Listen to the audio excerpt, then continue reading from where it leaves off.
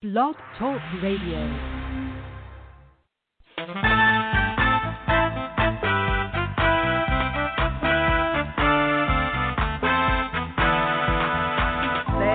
Watchman on the wall, bringing forth the written word of God to one and all. Are you getting ready? Will you stand or will you fall? Listen to the watchman on the wall. Listen to the watchman on the wall. Listen to the watchman on the wall.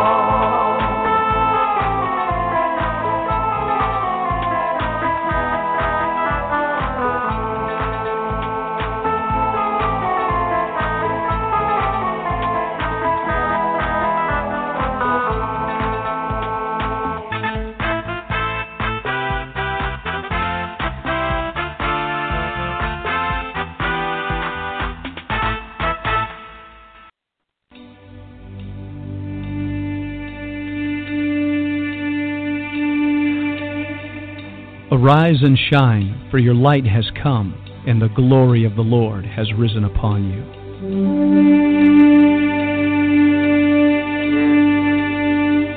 A new day has dawned. All over the earth, men and women are arising. It's time for the sons of God to awake.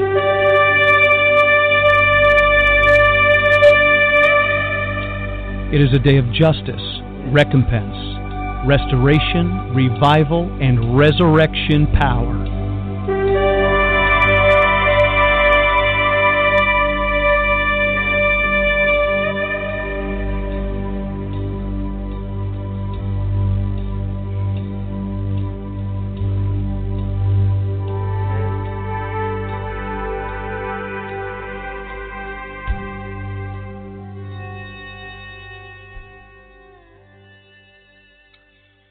Good morning, ladies and gentlemen. This is Vincent Xavier, pastor of New Wine Ministries. It's Thursday, January 21st, 2021. Again, in the 21st century, I want to share some things today for those of you just tuning in. First off, I want to say good morning to you. You hopefully are listening on OmegaRadio.org, 24 hours a day, 7 days a week. That's OmegaRadio.org. And also, we are broadcasting live on Blog Talk Radio, and that's a .com, and that's a / Xman777. And for those of you that are listening on Blog Talk Radio, you have the ability to press 1 on your dial pad at any time and to come onto this radio broadcast and share your thoughts, share your heart. And so even if you are listening on OmegaRadio.org, you could always dial the number 818-369-0326, and you could call in and listen on your phone, or if you have something to share, press 1 on your dial pad. I'll make sure I give you all that information again. But we're also broadcasting live on Facebook, and we are broadcasting live on YouTube. And heard a great conversation yesterday, and so I shouldn't have said that, but I'll talk to you about it later. Praise the Lord. Other platforms. There are other platforms that God, I believe, is providing so that God will always be able to have his message broadcasted to the ends of the earth. So anybody really seeking the Lord is probably going to find some of these platforms. And I always marvel when I hear people have been listening to our broadcast and it's made a difference in their lives. And I think, my God, how did they find us? And usually it becomes because somebody told them or they are seeking the Lord. They came across us. I just received a phone call last week from a couple up in Missouri because I broadcast a 1-hour radio program every Saturday morning at 11 a.m. on KNEO. It's 91.7 FM. And I received an email from this couple saying we were just driving down the road and turned on 91.7 FM, and there you were, and we need to talk. And I just always marvel at things like that. It shows the sovereignty of God. It shows the ability of God to be an omnipresent God. And if somebody over in Arizona is seeking God and God knows what they really need to hear. I mean, he could bring them to anybody that is going to help them at that moment, right? So to everybody that's been drawn to this radio ministry and to the video ministry and to our church meeting ministry, our congregation, our ecclesia, it's been by the Spirit of God, and we have to accept the fact that we are journeying together. And we're all working out our salvation with fear and trembling. We're all doing the best we can. We're not trying to create issues or problems for anybody. And yet, believe me, we all got issues and problems. I mean, we talked about it last night, how frustrated he got at times with his disciples. And they were with him. Can you imagine how frustrating we could be at times? So anyways, the Lord is good. I don't think he's frustrated anymore as he's seated at the right hand of God in the heavens.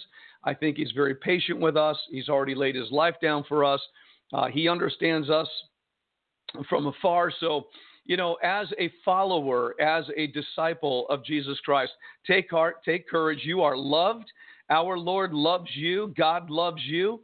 God loves the whole world, and he certainly would love the whole world to love him back. Amen. I heard someone say the other day that God started the world because he loved the world. He loved the world that he created, and God sent his son. But someone said that he even formed Israel. He created Israel. He called Abraham. He initiated the whole Israel thing because he loved his creation, and he was going to work through Israel. But when it came to the United States of America, this Judeo-Christian nation, this nation wasn't formed because God called it. This nation was formed because there were people across the pond that loved God. And I thought that was a very profound statement. The people that were fleeing religious tyranny got on those ships and made their way to the New World here in the U.S., and God enabled them and helped them, but they were the ones seeking God. They wanted to worship God. And America is very unique in that way, that we were formed in such a manner of people that loved God at the very beginning. And we're talking maybe the 1600s, right? The 1600s when the first ones came to the nation. I'm not talking about the first people, the Indians. A lot of them were wild Indians, and maybe they had some understanding of the Spirit of God, but the people that came gave them wisdom about Jesus Christ, which is awesome when you think about it. The 2,000 years of the church age have been spectacular. Do you realize that in the history of the church age, not only at the very beginning, as we talked about yesterday with the Nero persecution against the church and the lying against them and all this different activity, but then you get to the 300s, and then you had the Roman persecution where Christians were thrown into the lion's den, to the Colosseum. They were made sport of. And I mean, I've read some of the torturous things and the barbaric things that happened to the believers, men, women, and children. And it's pretty brutal. But then not only that, as you go through different periods of the church age, and the church was vibrant and persecution always caused it to thrive to some degree. But then we got into the Dark Ages, and then we got into the Inquisitions, and then we got into the Crusades, or the Crusades first, and then the Inquisitions. Do you realize the Crusades were Christians that put on battle gear and went and rode to Jerusalem and fought the Muslims and tried to hold the city, and there was war, went back and forth? And do you realize that the church went through the Inquisition of the apostate Roman Catholic Church, where the priests and the popes of that age, of that particular moment, were actually inquiring of the Christians who were wanting to go a step further than just allowing the Pope and the hierarchy of the church to have their way and to tell them what they want. And it became so abusive. I mean, you go back to that time of the Inquisition, and they were selling indulgences to people. You could purchase your son or your spouse or your loved one out of heaven for some money, and all these indulgences. It became so corrupt and so apostate, but there was no Bible. So you had these men that took it to task to get the word of God out, and that whole history is amazing. They were known as the Protestants. We call them the Protestants.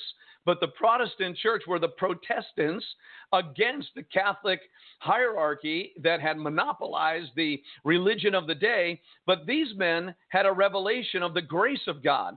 They found scripture in the Bible that, yes, men were using the Bible to control the masses and have them serve them because their fear of God. Well, the truth began to shine, and yet with that revelation came persecution.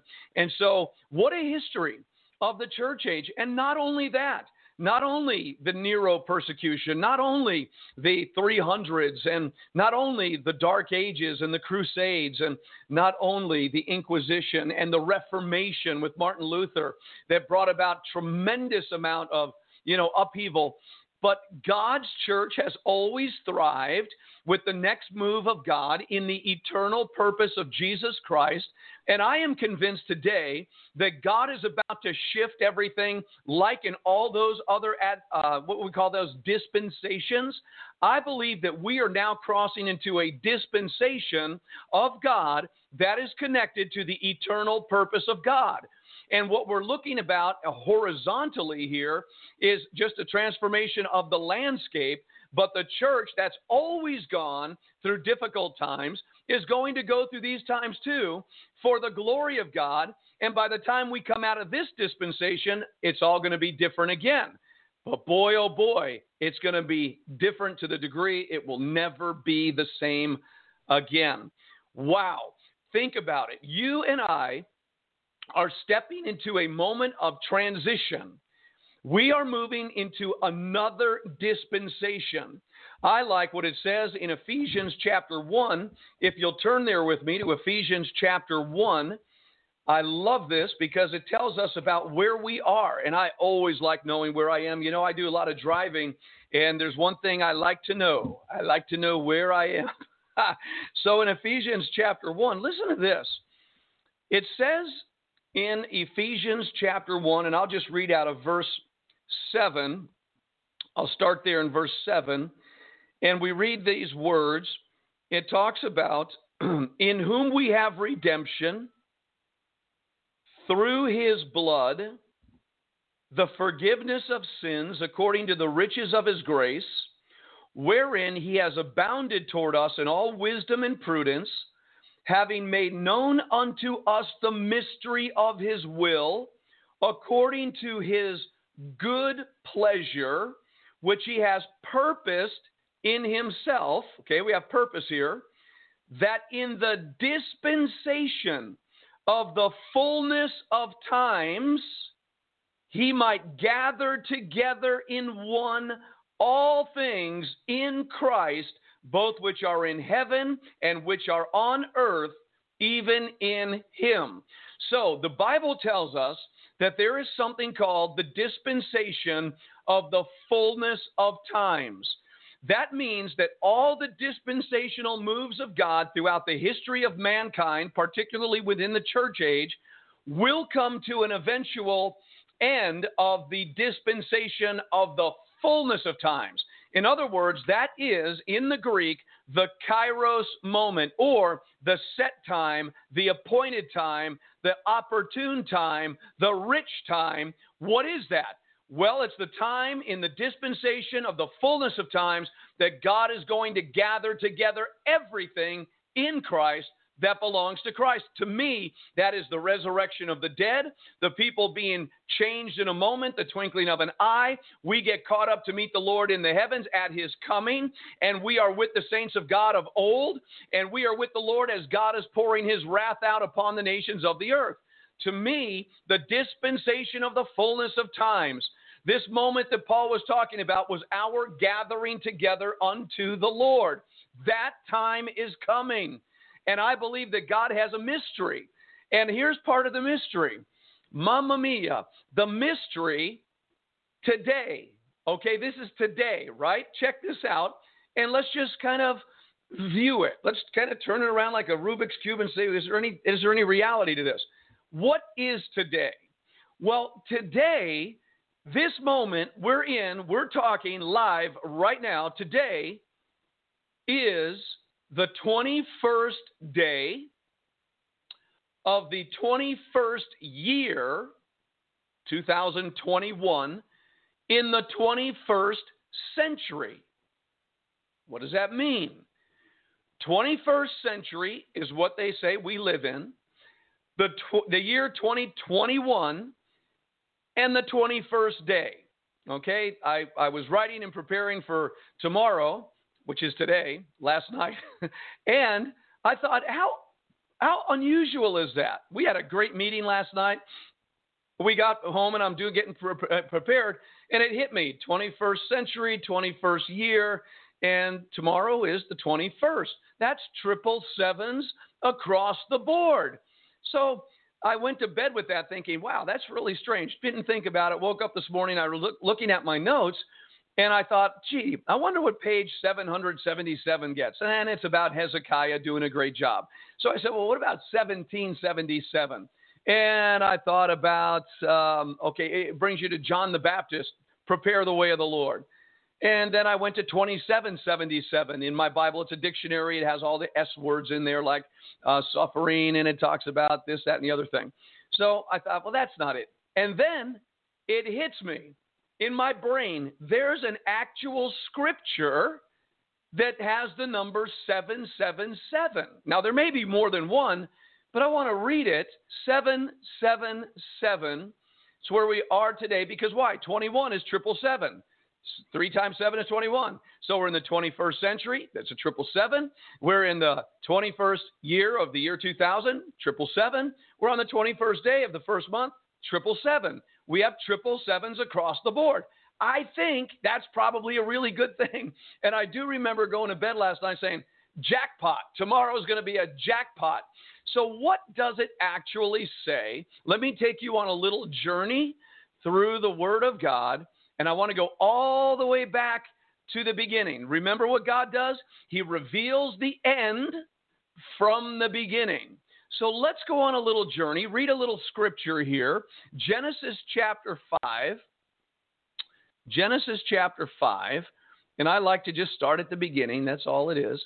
So here's what we read in Genesis chapter 5. Let me get my Strong's notes. I love to do that. All right. So in Genesis chapter 5, verse 1. This is the book of the generations of Adam. In the day that God created man, in the likeness of God made he him.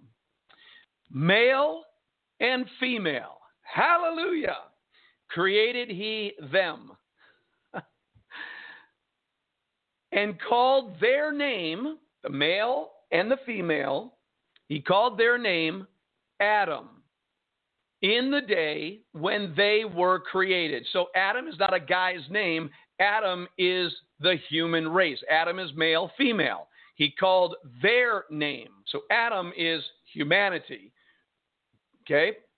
And then it says in verse 3, and Adam lived 130 years, and he begot a son in his own likeness after his image, and called his name Seth.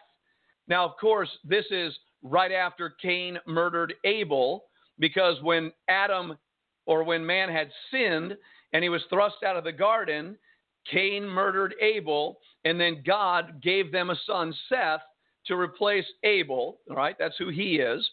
And then it says in verse 4, but notice he's made after his image. So this is after the image of Adam. That's important because maybe there are other forms of creatures out there or creations, but the Bible goes out of the way to say that Adam and Mrs. Adam produced a man-child after their image, okay? So they didn't produce an elephant, they produced a man, the image of man, Adam. So then it says in verse 4, and the days of Adam after he had begotten Seth were 800 years, and he begot sons and daughters. So there's one son mentioned in the lineage, but then there are sons and daughters after 800 years. You would think you would have a pretty large family. No? All right, so there's this large family. Now, then it says in verse 5, and all the days that Adam lived were 930 years, and he died. Wow, what a long life. 930 years. what was different about that part of God's creation of man and where we are today, where people die at 80, 90, 100, okay? We know about premature death, but people, to live 100 today is a big deal. What's the difference of the body? Isn't that something to think about? How do you live 930 years? Anyways, he did. Now it says in verse 6, and Seth, the son of Adam, lived 105 years and begot Enos. All right, so now Enos is mentioned in this particular bloodline, this genealogy of Adam, and it says that Seth lived after he begot Enos 807 years and begot sons and daughters. So there's a lot more sons and daughters. The human race is populating, it's growing, it's fruitful and multiply. That's what God downloaded in mankind from the beginning of time. So he's now populating the earth, but now Seth gives birth to Enos. And then it says in verse 8, all the days of Seth were 912 years, and he died. All right, so now we have from 930 years to 912 years, Seth dies, but it says in verse 9, and Enos, the son of Seth, lived 90 years and begot Canaan. And Enos lived after he begot Canaan 815 years, and he begot sons and daughters. More growing population. And then Enos, it says in verse 11, all the days of Enos were 905 years, and he died. These guys are living to be 900 years old. That's amazing. Verse 12. Now, Canaan, who is the son of Enos, lived 70 years and begot Mahalaleel.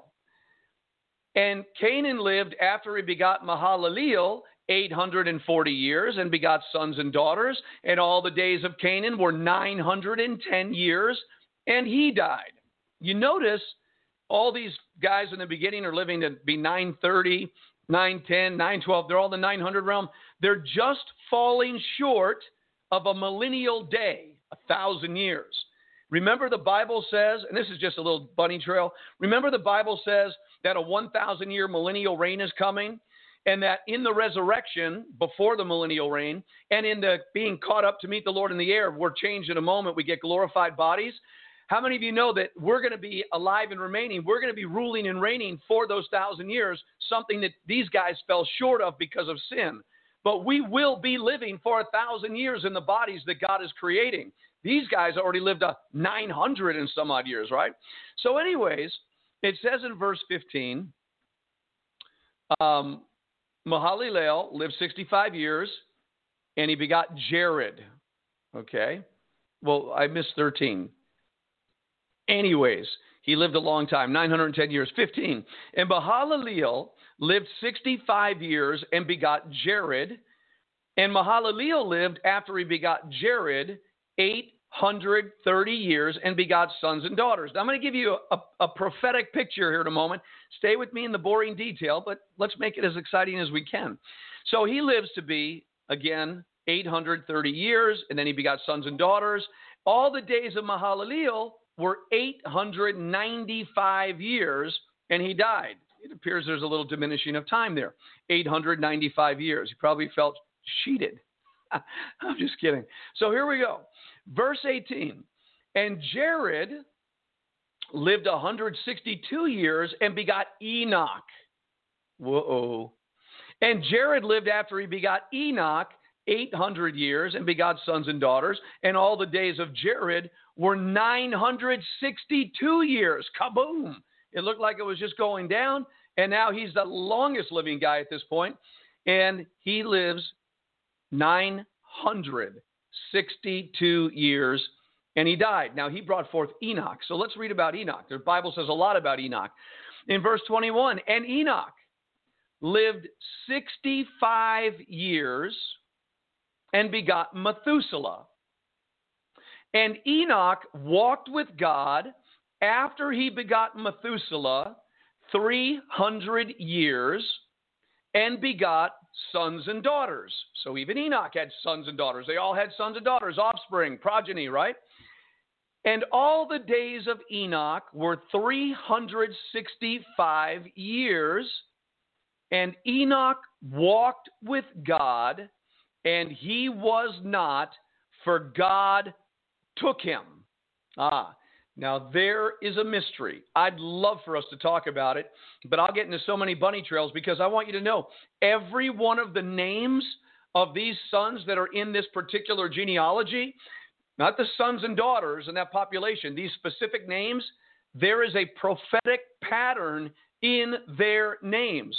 Now we know that Enoch is a super prophetic reality because it speaks about a generation that the Lord is going to take. And that is going to be in the dispensation of the fullness of times. Let's put things in their proper perspective.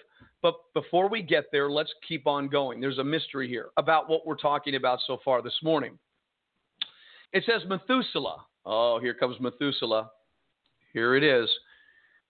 Verse 25. Methuselah, the son of Enoch, lived 187 years and begot Lamech.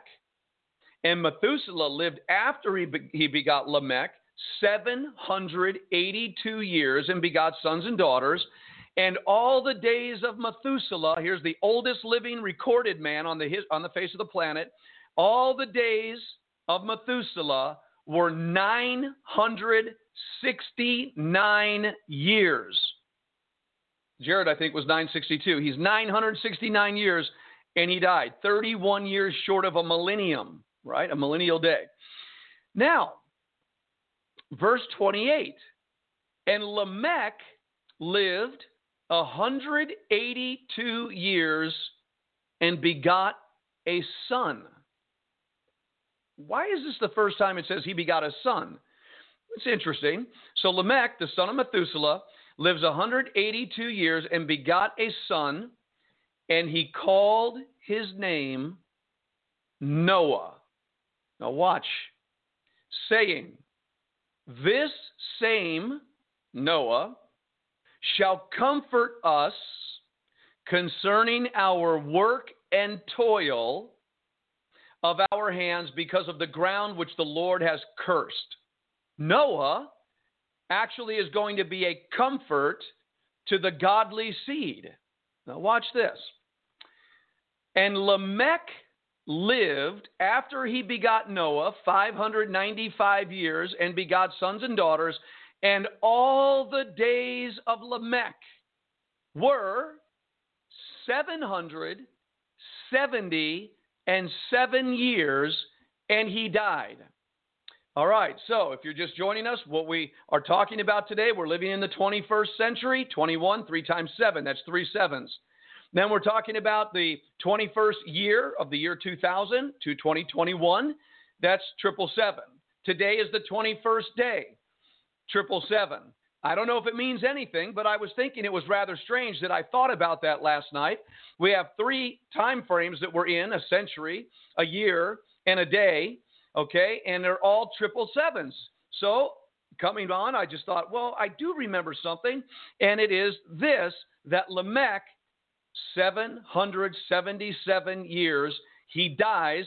It finalizes his generation, and it brings us to the grand new landscape of Noah was 500 years old. That's the number of grace, 500. He's 500 years old.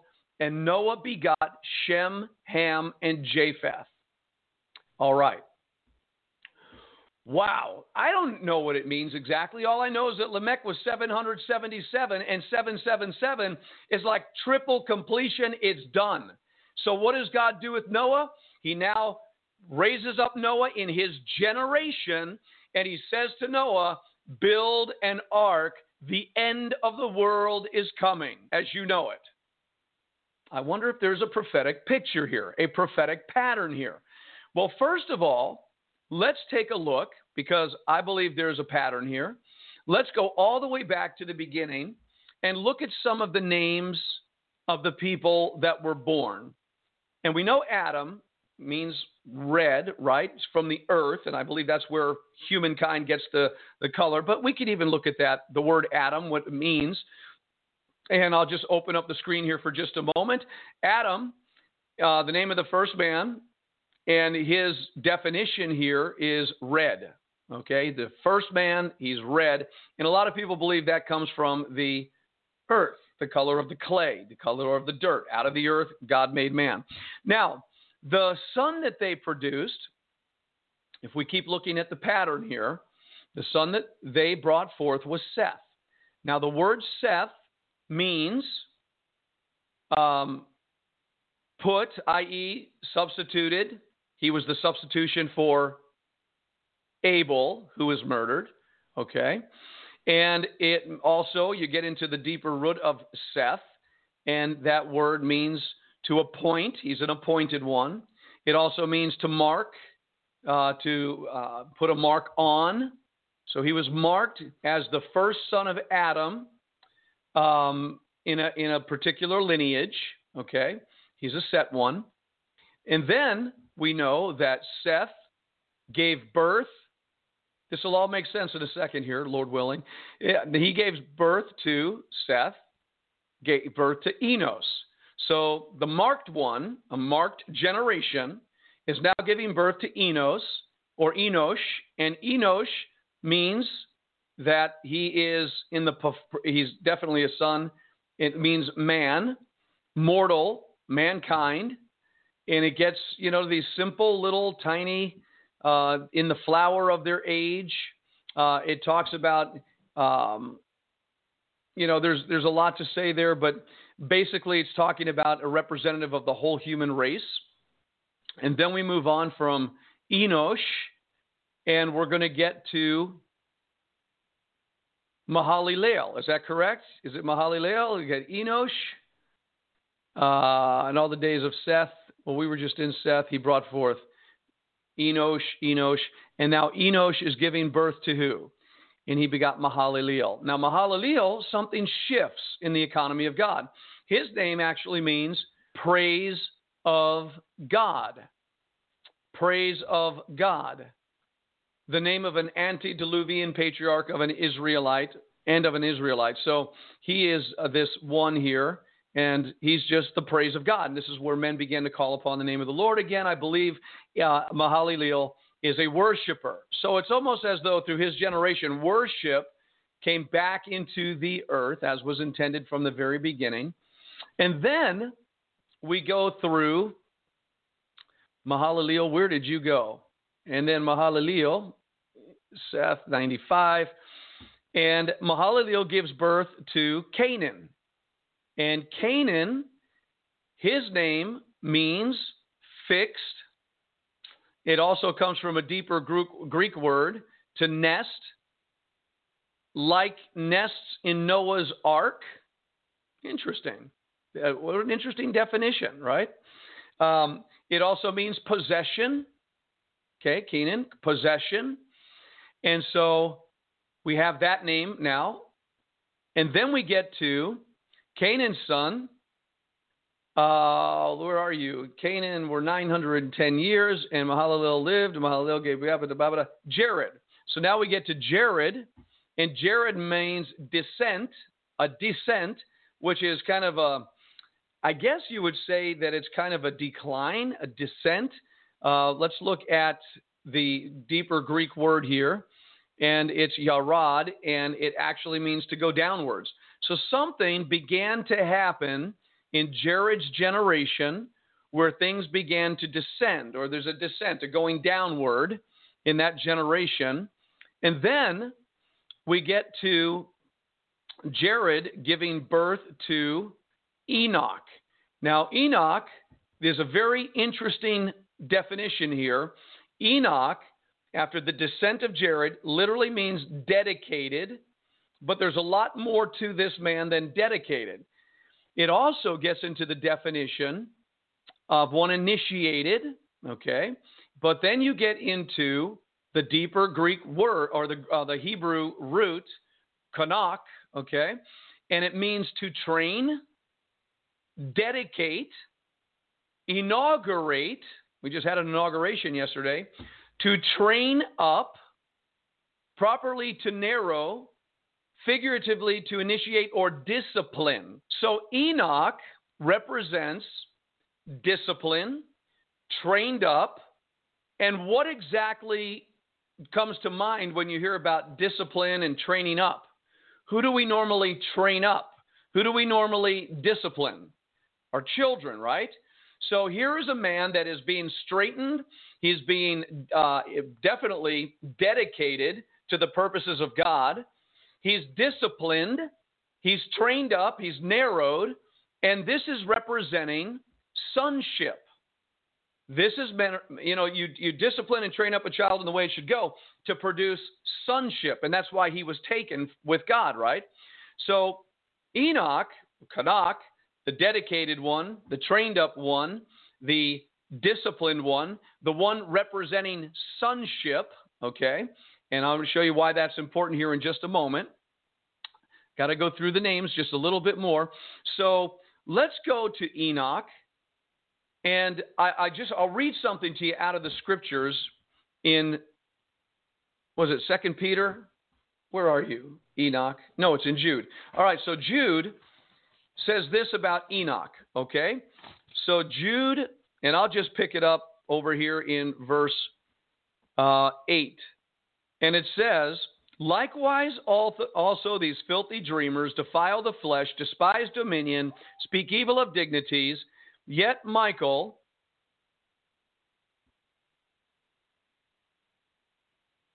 let's go to 14. Sorry, I was in the wrong passage. I thought that didn't make sense.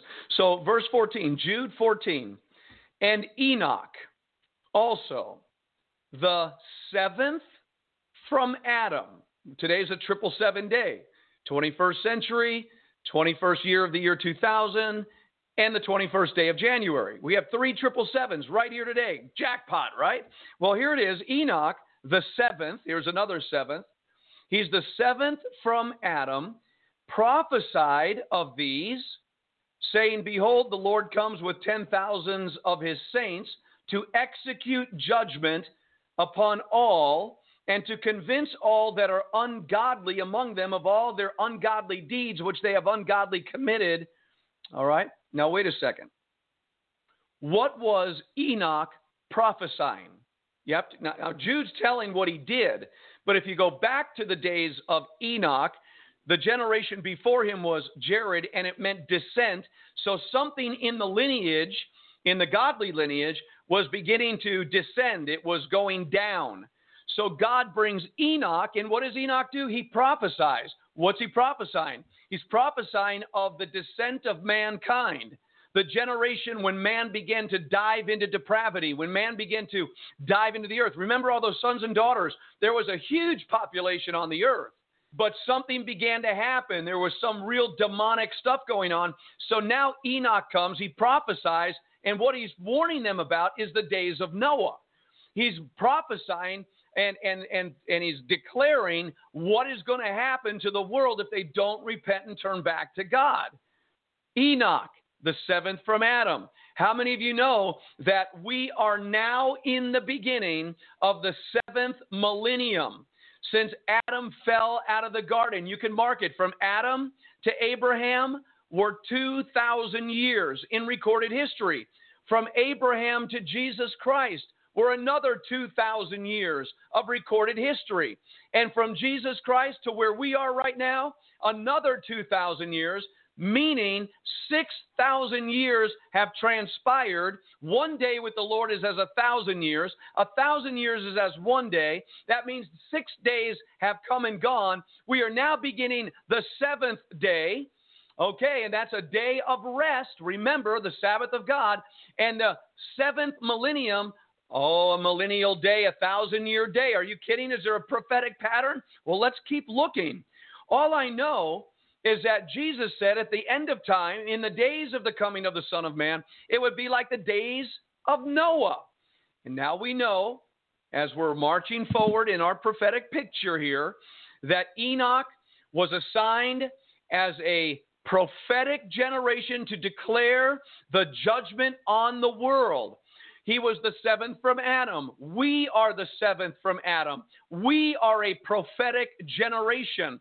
There are more prophetic voices in the world today, most likely than at any other time. many of them being false voices. We get that. We know a lot of false prophets will come, but we're talking about the true prophetic voice, the Enochian generation that would come to the world at a time where it's like the days of Noah, where technology and perversion and depravity and all these evil things are transpiring in the world, and that there would be a voice to the nations of the earth declaring judgment is coming. Noah, build your ark. And when Noah built his ark, it was a sign that literally condemned the world. Oh, that's what it says in Hebrews. And there's another mystery if you want to follow it out in the book of Hebrews chapter 11, verse 5. 3 times it talks about Enoch being translated. It says Enoch was translated. And then it says a second time. Well, let me just read it to you. It says it this way. Hebrews chapter 11, verse 5. It says this.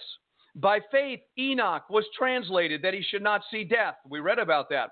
He was not found because God had translated him. Second time in verse 5. For before his translation, he had this testimony that he pleased God. All right, 3 times in one verse, translated, translated, and translation. The mystery there, the first 2 times that the word translated is used, it means going from one place to another. He was taken from earth into heaven. Translated. The 3rd time the word translation comes up in verse 5, it has a different Hebrew meaning.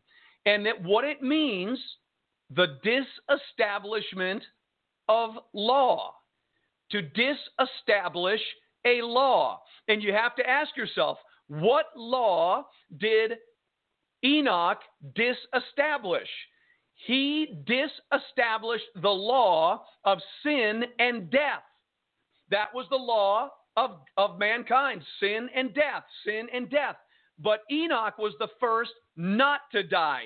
He represents an Enochian generation, a 7th from Adam. We are the 7th millennium from Adam. We will be a people who are alive and remaining at the coming of the Lord. Behold, I show you a mystery, said Paul in 1 Corinthians 15. We shall not all die, but we shall all be changed in a moment, in the twinkling of an eye. For the trumpet shall sound, and the dead in Christ shall rise, and we shall be changed. What is that? There is going to be a people that are not going to die, just like Enoch, the 7th from Adam, did not die. And we are that Enochian generation. You got to get it. We are a generation, the final generation in the eternal purpose of God for the church age. Mamma mia, there's a mystery here. There's something to look at. Believe me, we're going to disestablish the law of sin and death. And if you read in Romans chapter 8, let me just put it out there so you know that that is a biblical concept, not a man-made concept.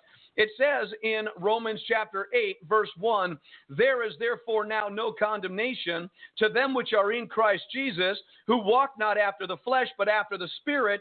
For the law of the Spirit of life in Christ Jesus has made me free from the law of sin and death.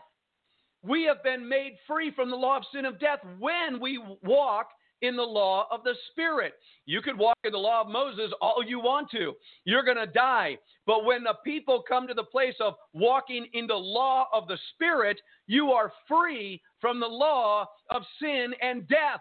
We will be a people in the final generation on planet Earth with everything going on in the world. I hear a 777.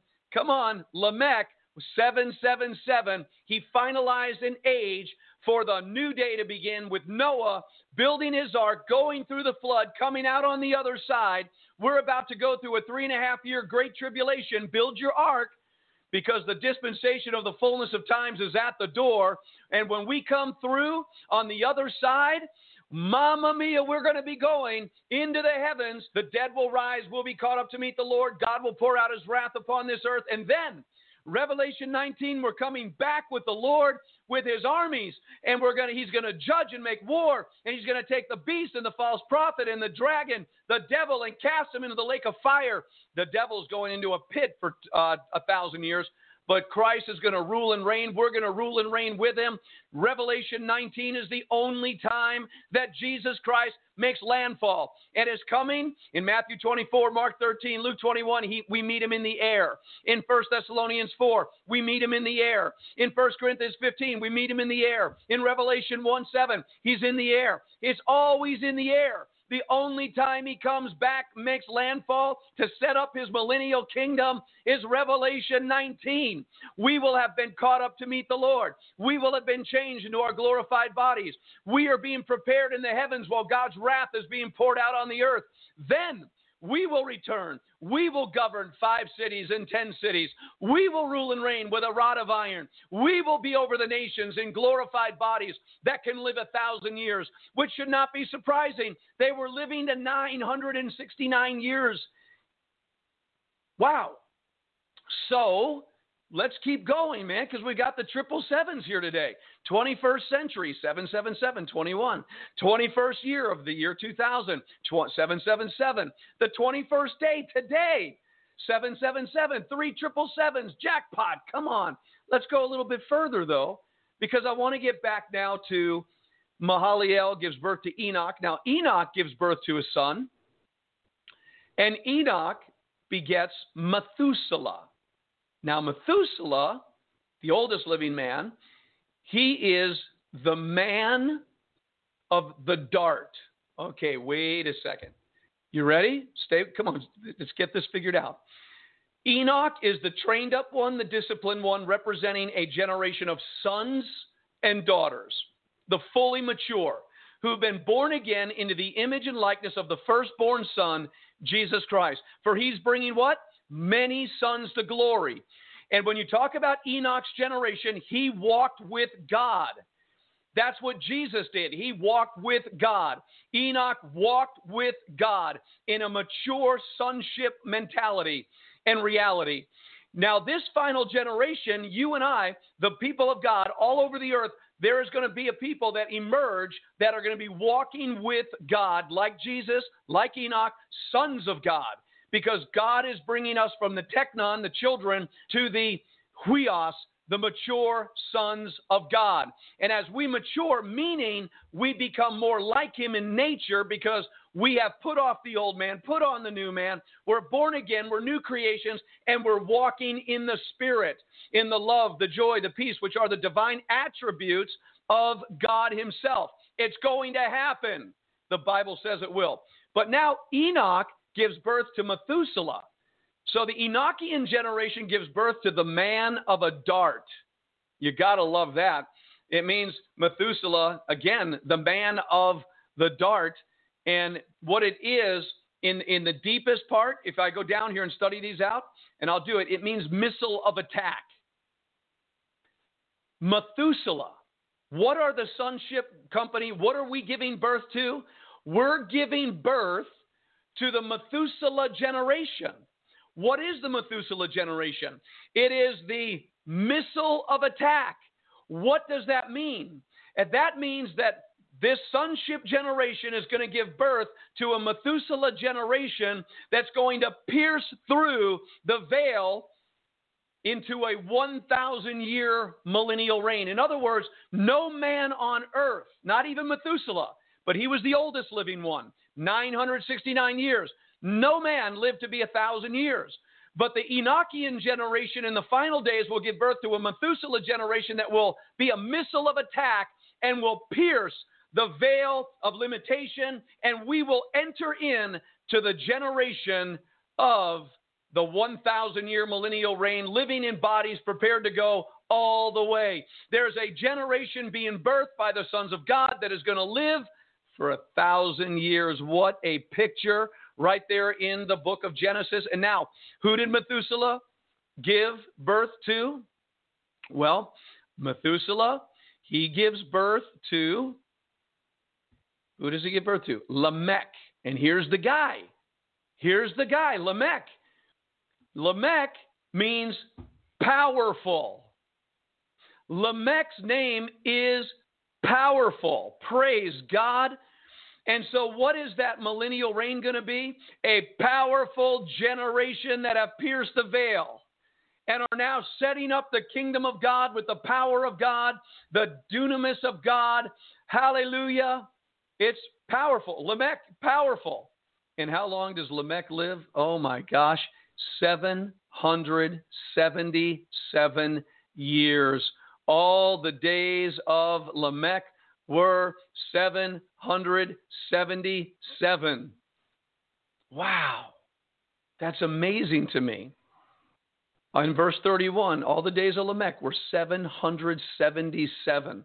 But who did Lamech give birth to? Now we're living, I believe that God's telling us this is the 777 moment. He's giving birth to Noah, who's the guy that's going to do what? He's going to comfort the people. And he's told to build an ark. And what does the name Noah, what does Noah's name mean in the Hebrew? Rest. Rest. What did God do on the seventh day? He rested. Does there in Hebrews chapter 4 remain a rest for the people of God? You bet. The world is in turmoil right now. It's being tossed to and fro right now. Wars, rumors of wars, pestilence, plague, division, nation against nation, kingdom against kingdom. The world is in turmoil. A beast is going to come out, 3.5 years, great tribulation. But God has brought us to the moment of Noah. Enter into your ark, because there's judgment going to hit this earth. A lot of people are going to suffer. All those sons and daughters that they were growing up, remember they had apostatized. There's a huge population on the earth because we just marked out each individual in the divine lineage, in the godly lineage, but they were giving sons and daughters for hundreds of years. There were a lot of people born in the earth. The godly lineage is going into the ark. The godly who have repented and confessed. The ungodly, whether they call themselves Christians or not, are going into the greatest tribulation ever hit the face of the earth. Number one, this means that there will be provision from God among the godly who love the Lord. Oh, I know you've had struggles. I know you've had trials and temptations. I know that you have really battled through, but you've done it. You've taken up your cross. You followed the Lord. You denied yourself. You've done what was right. Oh, God bless you. The rewards of your faithfulness and your love for God are going to be extravagant, exponentially amazing to anything you've ever dreamed. So, Noah means rest. He's going to bring rest. Jesus said in the days of the coming of the Son of Man will be like the days of Noah. So if I put this all together now, we're living in the dispensation of the fullness of times. Paul wrote about it in Ephesians 1:10. We're an Enochian generation. We're the seventh from Adam, even as Enoch was. He did not taste death. There will be a people that do not taste death. The last enemy to be overcome is death. Enoch represents a generation of sons who have been trained up, dedicated, narrowed. They live for the Lord. They walk with God, which God always walks in a different direction than the world or the church organizational structure of things. It's a very intimate, very powerful reality. A Methuselah generation is going to be birthed to pierce the veil, just like the rocket ships pierce gravity. You know, you get so far and gravity would just crush you. But that end-time generation will be like the Methuselah, the man of a dart, the missile of attack. They will attack the consternation, the opposition, the gravitational pull, the demonic things, but they will pierce through. Man. And then we'll come into the millennium of rest. A Sabbath day rest for 1,000-year day. And I'm just thinking today, 777s across the board. Lamech was 777. In other words, when he gave birth to Noah, it completed everything. It was now complete. Ladies and gentlemen, do you have any confidence, any faith of the potential possibility that we have come today to the 777? Something is now finished. A new day dawns. The landscape is going to change. I would probably expect that the moment that we're in right now, we are going to hear some of the greatest preaching we have ever heard in our lives for a brief moment. Because we don't live to be 900 years, do we? We don't live that long. We live 70, 80, 90 years. So the time frame, Noah had 100 years to preach. Well, you got to narrow that down a little bit. And there's been some pretty decent preaching in the last, 40 years, 20 years. But I think the final cry, because the ark is ready to be entered into. The time that God is going to call his people out of Babylon, the time for God's people to enter into the ark, and God will shut the door, is upon us. Those who do not make it into the ark will go through the great tribulation without that blessing, whoever they are. I don't know about you, but I want to enter into the ark of my salvation, which is a life hid in Christ, ultimately. I want to enter into God as the source of all my existence, but I also have obeyed the Lord and heard him say, go to Arkansas and prepare an ark for my people, a physical place with food and water, etc., etc. We've done the best we could. Something is about this day, don't you think? Now, you may say to me, hey, did you eat Fruit Loops this morning? And I'd say, no, I didn't have any Fruit Loops. I've studied these things out for years. I can go into this.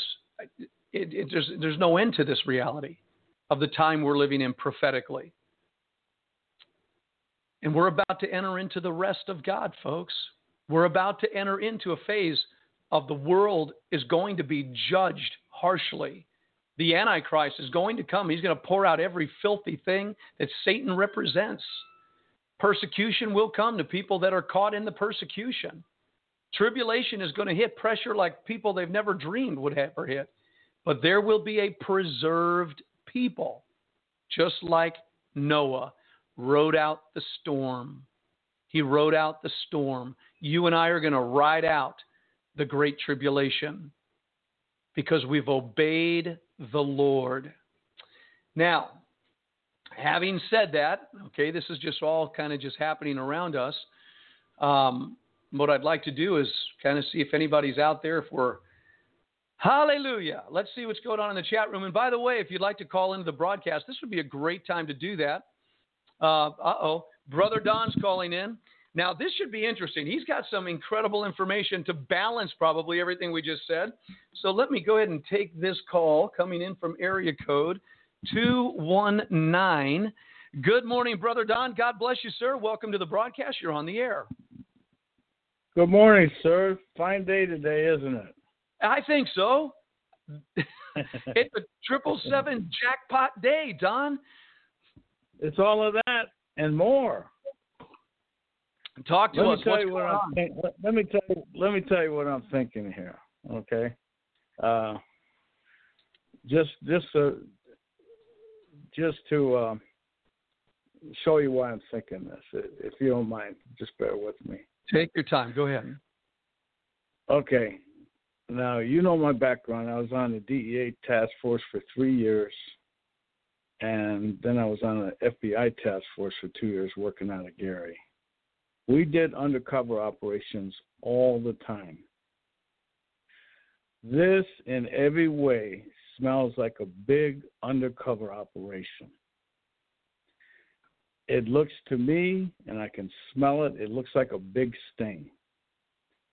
And I was watching the true sources of information, which would be these generals, and I was trying to figure out whether did these interviews really occur. These people are all real, just like Lynn Wood is, which was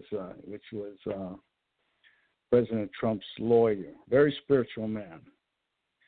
And I especially wanted to see what he's saying today. And he went dark. They all went dark because the next phase of the operation is in effect. And when that happens, nobody gets in the loop unless they're absolutely needed. Nobody gets in the information. It's just what is needed. And I watched President Trump drop little crumbs that if you were listening close, like he said when he left, well, we'll probably be back again in some other form. Damn, that's all I need to hear right there. This guy's coming back, and it really can't. I mean, the only other alternative is this was an operation against us using him. I'm not willing to believe that yet, because he is known as a patriot. It's possible they got him to do something like that, but I'm not seeing that. I don't feel like that. I detect other little things that I recognize as far as an operation, a military operation. So hang on. Just wait now. Wait a few days and see what all they can pull into their net. And that, I remember on DEA, when I was on DEA, we would buy ounces of cocaine off of a guy. We'd buy one. Just met him, and we'd let it walk. We let the money walk.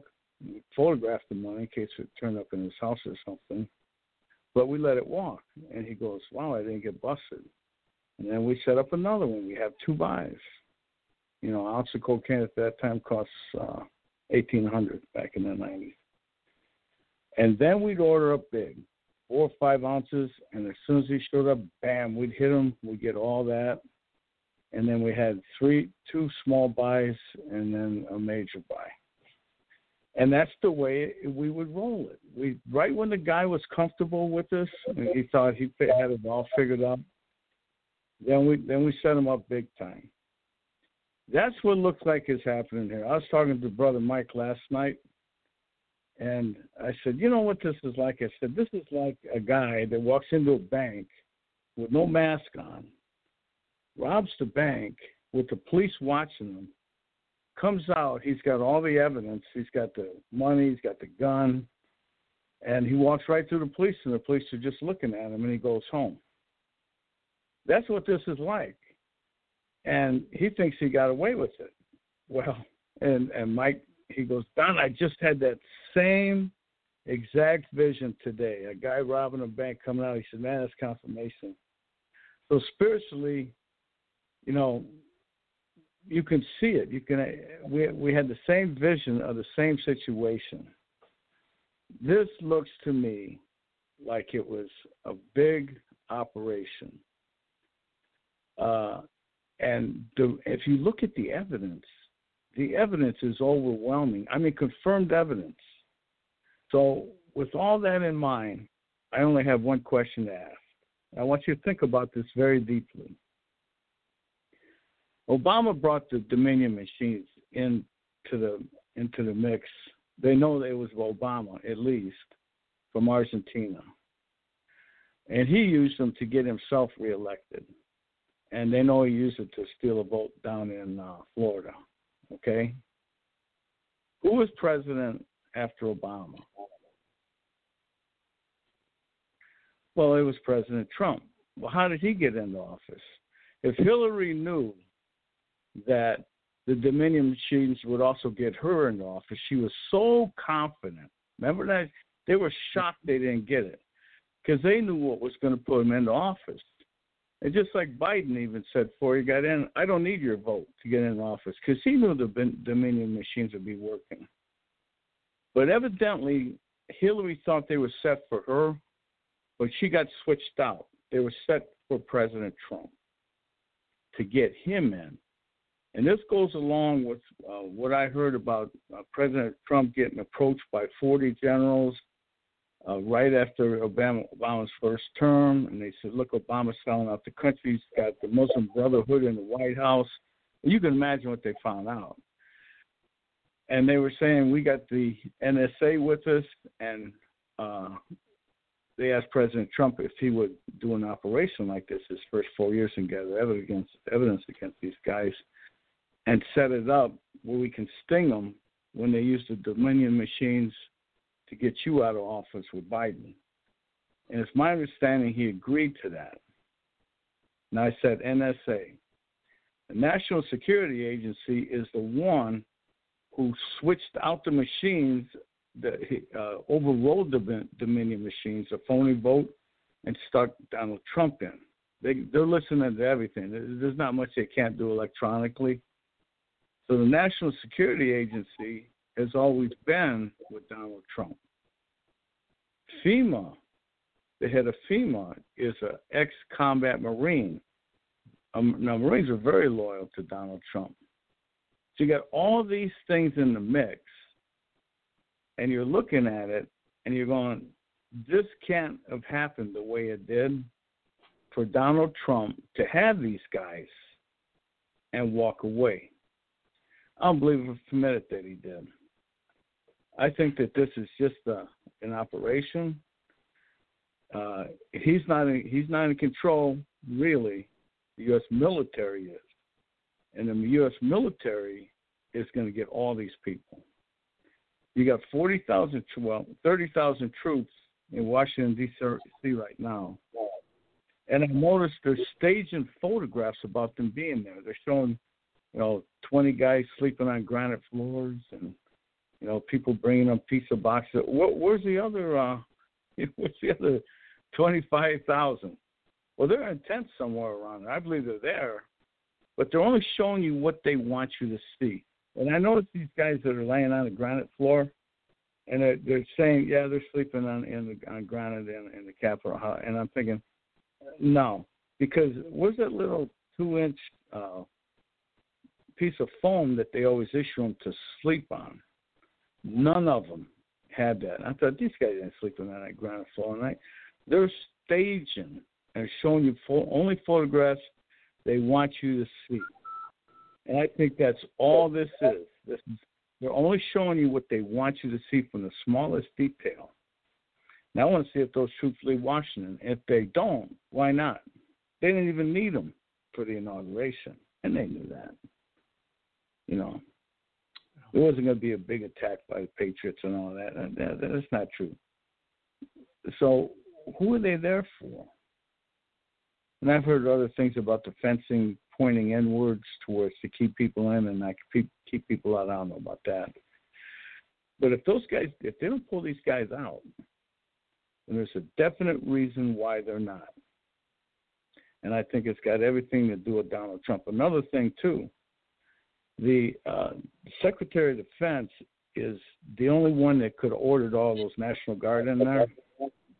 He answers directly to Donald Trump. Now, think about that. Looks to me like Donald Trump told him to bring all these guard in there. At the end of the day, I say wait probably before or at the 24th and see what shakes out. Don't lose faith, because none of this tracks in the right way. And everybody's suspicious. It's like a movie that, you just got up and walked out right before the ending. It's like, well, that's not the conclusion. What's the conclusion? So that's all I had to say. You know me, I'm not a Trumpster. I'm a watchman. And I've been watching Donald Trump the whole time. My brother, he's a total Trumpster. He's got a flag, but I'm not, because I've seen him do other things. I know he's imperfect. I saw him use the Lord's name twice during a speech. Mm-hmm. And I saw that and went, wait a minute. Now, see, that's good. This guy isn't, if he is a Christian, he's a baby Christian. But I do believe that he is a patriot. I do believe that. And if he's not, then you are looking at the most diabolical man you've ever seen in your life. And I'm not ready to believe that yet. And if he's not that, then he's something else. And I think he's a patriot. And I think this is all set up. The U.S. military is in control. FEMA's in control. And they're coming back. They're going to hook all these guys up. And it's not going to be Donald Trump that did it. Nobody's ever going to say that. It's going to be the United States military, Army, that hooked all these people up, shipped them out, sent them down to get them or whatever, and had military trials for them, and did what you would do to a traitor to the United States. And I would say anyone that okayed that vote, knowing that it was wrong, and they all knew. There's no way they couldn't have known it. Instead of inspecting it for 10 days like they were trying to get them to do, they just blew the whole thing off, and they just went for it. Every one of those guys that did that, Republican, Democrat, they are traitors to the United States. And as far as what happened at the State House, as far as I'm concerned, about them rushing into the Temple of Democracy and doing what they did, whatever they did, that was completely justified because their vote was stolen. They had no more rights. And what they did, they sent a message to the people there, and they're not traitors. They're patriots. They're not insurrectionists. The people inside that State House that did what they did, those are the insurrectionists. Those are the traitors. They can bump their gums all they want about, they were scared and all that, but they got to see real American anger now for the first time, and it's not going to stop. So that's about all I got to say there, Pastor Vince. And all I can say is wait and see because something's not right here. Okay, and it's so not done. Yeah, let me just compliment what you're saying, okay? Yesterday, when Joe Biden was sworn in, the inauguration went off. He was wearing a blue suit with a blue tie. Over a year ago, God gave me a dream that Joe Biden would win this election. I talked about it for over a year, that he was wearing a blue suit and a blue tie. He had won the election, and he was now walking beneath in a tunnel, and he was showing a characteristic of no celebration. Something was wrong. So the dream has been fulfilled as far as Joe Biden winning the election, which is amazing to me. I'll never forget this as long as I live. But now what is the purpose? And what I hear you saying, and I hear a lot of other people saying, is that it's not over yet. And so whatever does happen in these days that are before us, they will be interesting times. And we need, there's something that other people are picking up at this point. I don't know. All I know is that God showed me that this man was going to win the election and something was wrong. And we're going to find out what that wrong is. I do believe that there is a prophetic utterance. I spoke this and then somebody sent it to me last night. See, I believe God sent me a long time ago to Washington, D.C. to pray a prophetic prayer that there would not be one stone left upon another in Washington, D.C. in the day of its judgment. I do believe, and I spoke this, that there would be a new headquarters for the President of the United States because Washington, D.C. will be obliterated. And I do believe that God will he will send fire from heaven. And I do believe it is the right time for people to call fire down from heaven. 2,000 years ago, when Yeshua was on the earth, the two men said, Lord, should we call fire down from heaven? He said, no, I came to save lives. You don't know what manner of spirit you are. But I'll never forget a man saying, but the time will come when it will be like the days of Elijah, and there will be permission granted to call fire down out of heaven. I believe that's where we are right now. And if everybody in the church would begin to just call that fire down from heaven, praise the Lord, whatever that means. But it was hard getting people to rally around the capitals and to declare Donald J. Trump the true president of the United States. We had a 1 Kings chapter 1 resemblance of the moment we're in right now. And very few really, in comparison to what needed to be, really got involved. So I'm not sure, Don, what happens next. Something has happened. The true meaning of it has not yet been revealed, but I guess time will tell. But right now, the prophetic pattern is for God's people to begin to call fire down from heaven with a right spirit, like Elijah did. We are in the days of Elijah. And if it doesn't happen, and God does not send fire from heaven, whatever that fire is, the deception that people are going to be walking into in a moment is going to consume their minds. And the propaganda, the forced vaccinations, all of a sudden that mark of the beast is going to come when people are primed to take it. Population reduction at the door. And so All of these things are biblical. They're real. And what you're saying, and some other of my friends are saying, is that this is a critical moment to resist or to reject or to overthrow what has just happened yesterday. Is that correct? Am I close? Yeah, you're right on the money, Pastor. Okay. You have to make personal decisions. Everyone does right now. Number one, now they're gonna try to take you that shot. Fauci was saying today that it's gonna be mandatory. And I noticed that the medical community are listening from the very start about what this guy says, and that's probably the first honest thing he's ever said, which is it's going to be mandatory. Don't take that shot. That's a kill shot. They're going to take you out with that shot. And I tell you what, just ask yourself, you've had vaccines before, right? I think everybody does. You ever have a vaccine where you have a reaction to it? Where you have hot flashes, you can't sleep, you feel like your brain's on fire. I mean, I've heard all kind of different things. I work in a hospital, and I'm getting feedback all the time. We got like 8 booths set up to give these shots, and they got firemen actually coming in and giving people these shots in these booths. And I was talking to one of them the other day, and I says, I saw him at getting the water out of the water machine, and he's standing there. He's got a fireman T-shirt on. I says, "Hey, did you get your shot?" He says, "Yeah, I got both of them." I said, "You did?" He goes, "Yeah, and I'm giving them in there too." I says, "What's he had any reaction?" He goes, "Nope, not yet. I haven't turned into a reptile or anything like that." I says, "Okay, well, these people are getting these shots and then they're walking. You've never seen them again, right?" He goes, "No, we got no reason to see them." I says, "What about the medical staff?" He says, "Well, the doctors are all complaining." I said, "About what?" He says, "Well, every doctor that's taking it is having a reaction. And they're saying they're not going to take that second one and all this and that." Says, "Also, the only ones you're talking to are the doctors that are still here in the hospital, and after they take the shot, they're calling up your clinic and complaining about they can't do this, they can't sleep, they feel like they're not in the right mind, all this kind of thing like that, hot flashes."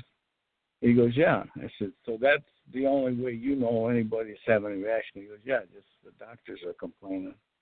I thought, that's very interesting. I said, "But you haven't had any?" He goes, "No."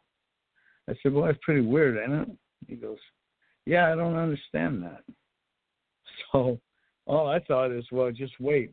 You know, in a couple months, your skin starts falling off or something. You know, then you're going to know that what you took was a kill shot.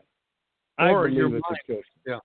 Yeah, your mind control comes in. Who knows? You know, you're conditioned, you're mentally conditioned. But why would the president of the United States, if this other side of him coming back, why would he be telling everybody of the great success of the vaccinations?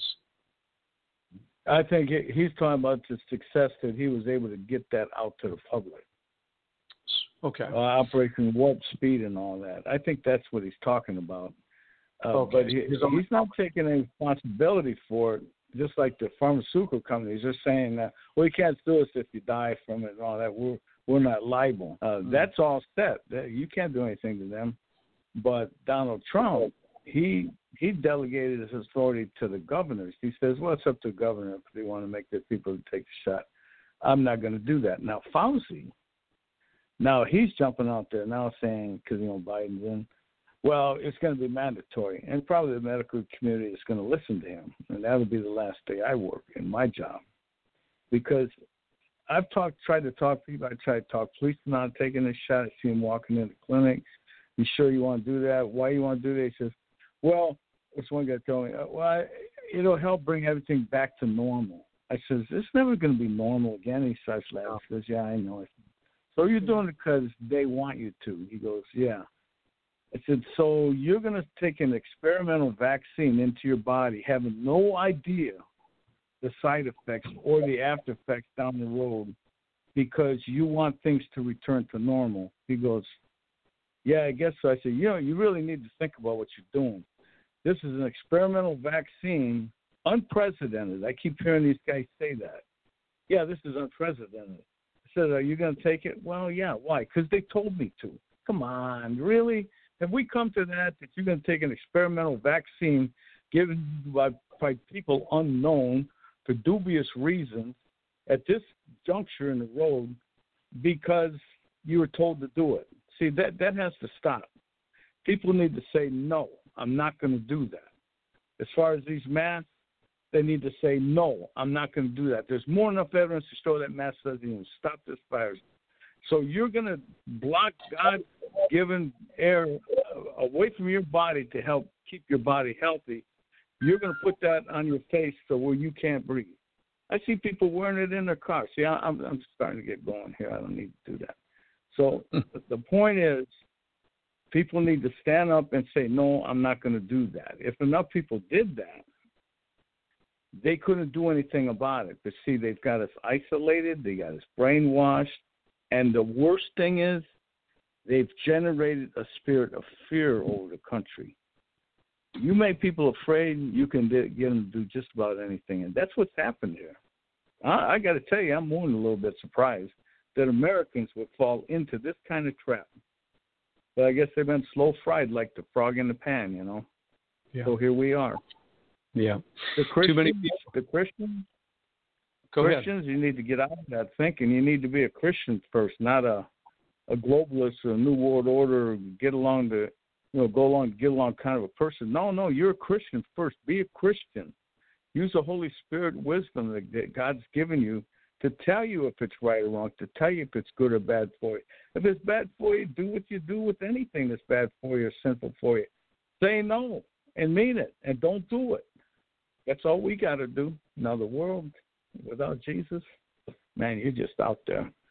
But even then, really you're going to take an experimental vaccine because somebody wants you to, not knowing the effect down the road? Really? You're going to do that? Look at the Gulf War illness. That anthrax shot killed thousands of American servicemen because they made them take it, and they died of what they call Gulf War illness. Thousands, 40,000, 50,000 guys died, and it was a vaccine that they didn't even need to take. It wasn't going to block anthrax. Well, take it, and it killed them. It created blood clots in their legs. They were dying in battle. Even the reporters were dying in the tanks on their way to Baghdad from blood clots in their legs. Why did they do that? Why would you do that? But they did it because they were told to do it, and it killed them. And Lord knows what else it's done to them on down the road. So what I say with this shot here, this is a kill shot for the American people. They want to eliminate most of the American people. Look up the Georgia Guidestones, and that's their philosophy, and that's a protected site in Georgia. They're telling you their philosophy right there. They want 2/3 of us dead off the land so that it can be taken by the globalists, whoever that's going to be, Chinese, whatever it is. That's their plan, and they're moving forward with it. And they're going to do it with vaccines, they're going to do it with disease, and they're going to do it with war. So you got to make a decision where you're going to stand in this, because it's vital to you. So how important is it? We went through a whole genealogy today in Genesis chapter 5 of that godly seed, that genealogy of the godly seed. And how important is it for the people listening to this radio broadcast right now to understand that if you're born again and the seed, which is Christ, is the seed, has been sown into your heart, you're connected to a godly seed that will go through these days, that will be preserved in these times to a very real degree. How important is it, Don, right now for people to genuinely understand that if they're truly born again, that they have eternal life, they do not need to fear death, they do need to be wise as serpents and gentle as doves, they do need to prepare as God said to do. But how important is it to right now look at this and view this as, wow, we have come to the end of the end of the end of the ages right now. And there is something ready to shift. We've come to the 777, total completion, and we're moving into new landscape, and things are going to change dramatically. But your life is on the line right now. Eternity looms before you. In what direction? Eternal damnation, eternal hell, where the worm never dies, or eternal life in the paradise and bliss of God Almighty. No more crying, no more tears, no more shame, no more pain. How are you living your life right now? But I'll tell you, if you get into fear and you become cowardice, well, Revelation 21 says all the fearful are going to have their part in the lake of fire. So this is not a time to be fearful, afraid, cowardice. This is genuinely a time to stand knowing you are standing on the rock of the Word of God. You're an obedient person to the will of God. You are a godly seed, and you're going to be going through. Keep your eyes wide open. Keep your mind clear. Be careful. And we're getting information like this, so we need to pay attention to it. How important is it, Don, for people to know that they are a godly seed living in the earth today? That's all you need to know right there. You know, you're put here by God for God. You're a spirit clothed in flesh. Pretty soon that flesh is going to drop away, and you're going to go be with the Lord. That's what you need to be thinking about. Not what man says or trying to talk you into or deceive you into doing. You just listen to the Holy Spirit. Christian, you're going into battle now. This is for real.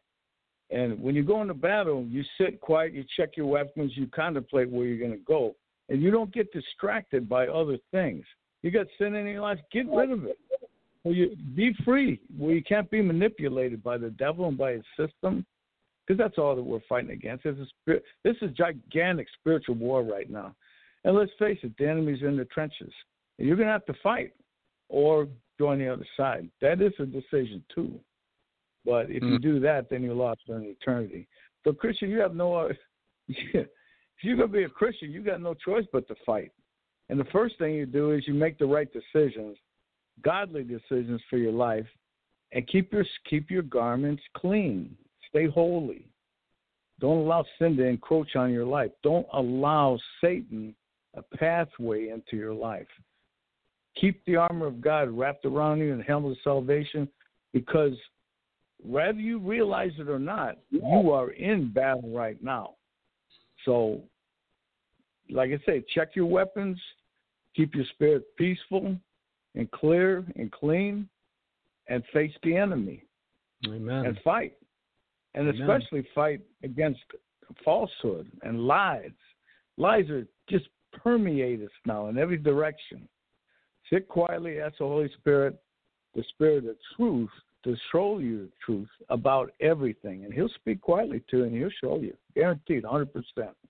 That's where you need to be. Period. Amen. Boom. That's it. Amen.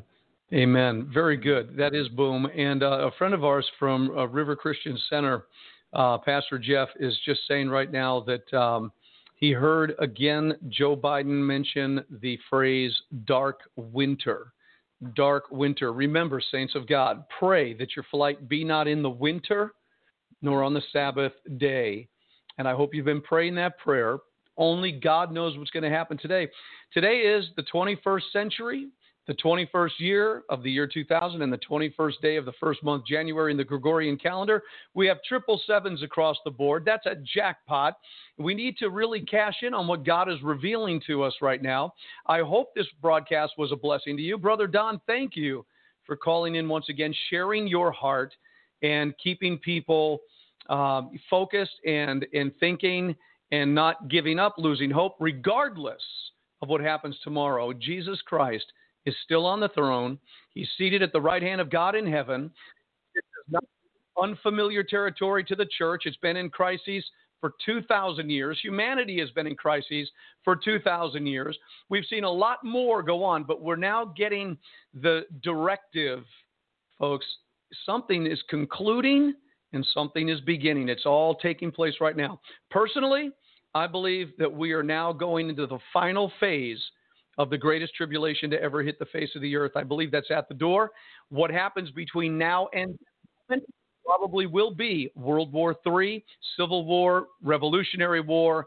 We're going to see the bombs bursting. It's going to happen, no doubt about it. And I think God is actually pressing the time. Don, I've got to go, sir. Thanks for calling in, as always. Yes, sir. Thank you. All right. God bless you. All right. Well, that's it. We're going to keep our eyes on the Lord Jesus Christ. And I want to thank, I'm going to go out of here saying this today. Thank you for supporting this ministry, by the way. I see a number of you listening and watching. Maybe nobody gives because we don't ask, but let me ask if you would be willing to support this ministry with a little gift of support. That would be wonderful. Keeps us encouraged, and it helps us to get our bills paid. The way to do that is going to our NWM Global website, and you can give online if you would be led by the Holy Spirit to do so. I want to thank the one person that came to me last night after a year and several months of sharing a dream about Joe Biden winning the election. One person came and said, Pastor Vincent, all this time I was listening to all these people, but you were the only one that made an open declaration that Joe Biden was going to win the election. She said, for all that they say, you heard from God. One person. I don't know where you are, brothers. I don't know where you are, sisters. I'm not tooting my own horn, but I think it very odd that such a divine work from God has been ignored or just whatever. But to the one person that acknowledged the grace of God operating in my life, God bless you. To the rest, we say goodbye. Have a wonderful day. It is 777. Shalom. May the Lord bless you. Right now on Omega Radio, 24 hours a day, 7 days a week. If you would like to be educated in the wisdom of God, the Word of God, omegaradio.org. God bless you, folks. We'll see you tomorrow, Lord willing. This is Pastor Vince, over and out. Roundtable discussion now happening.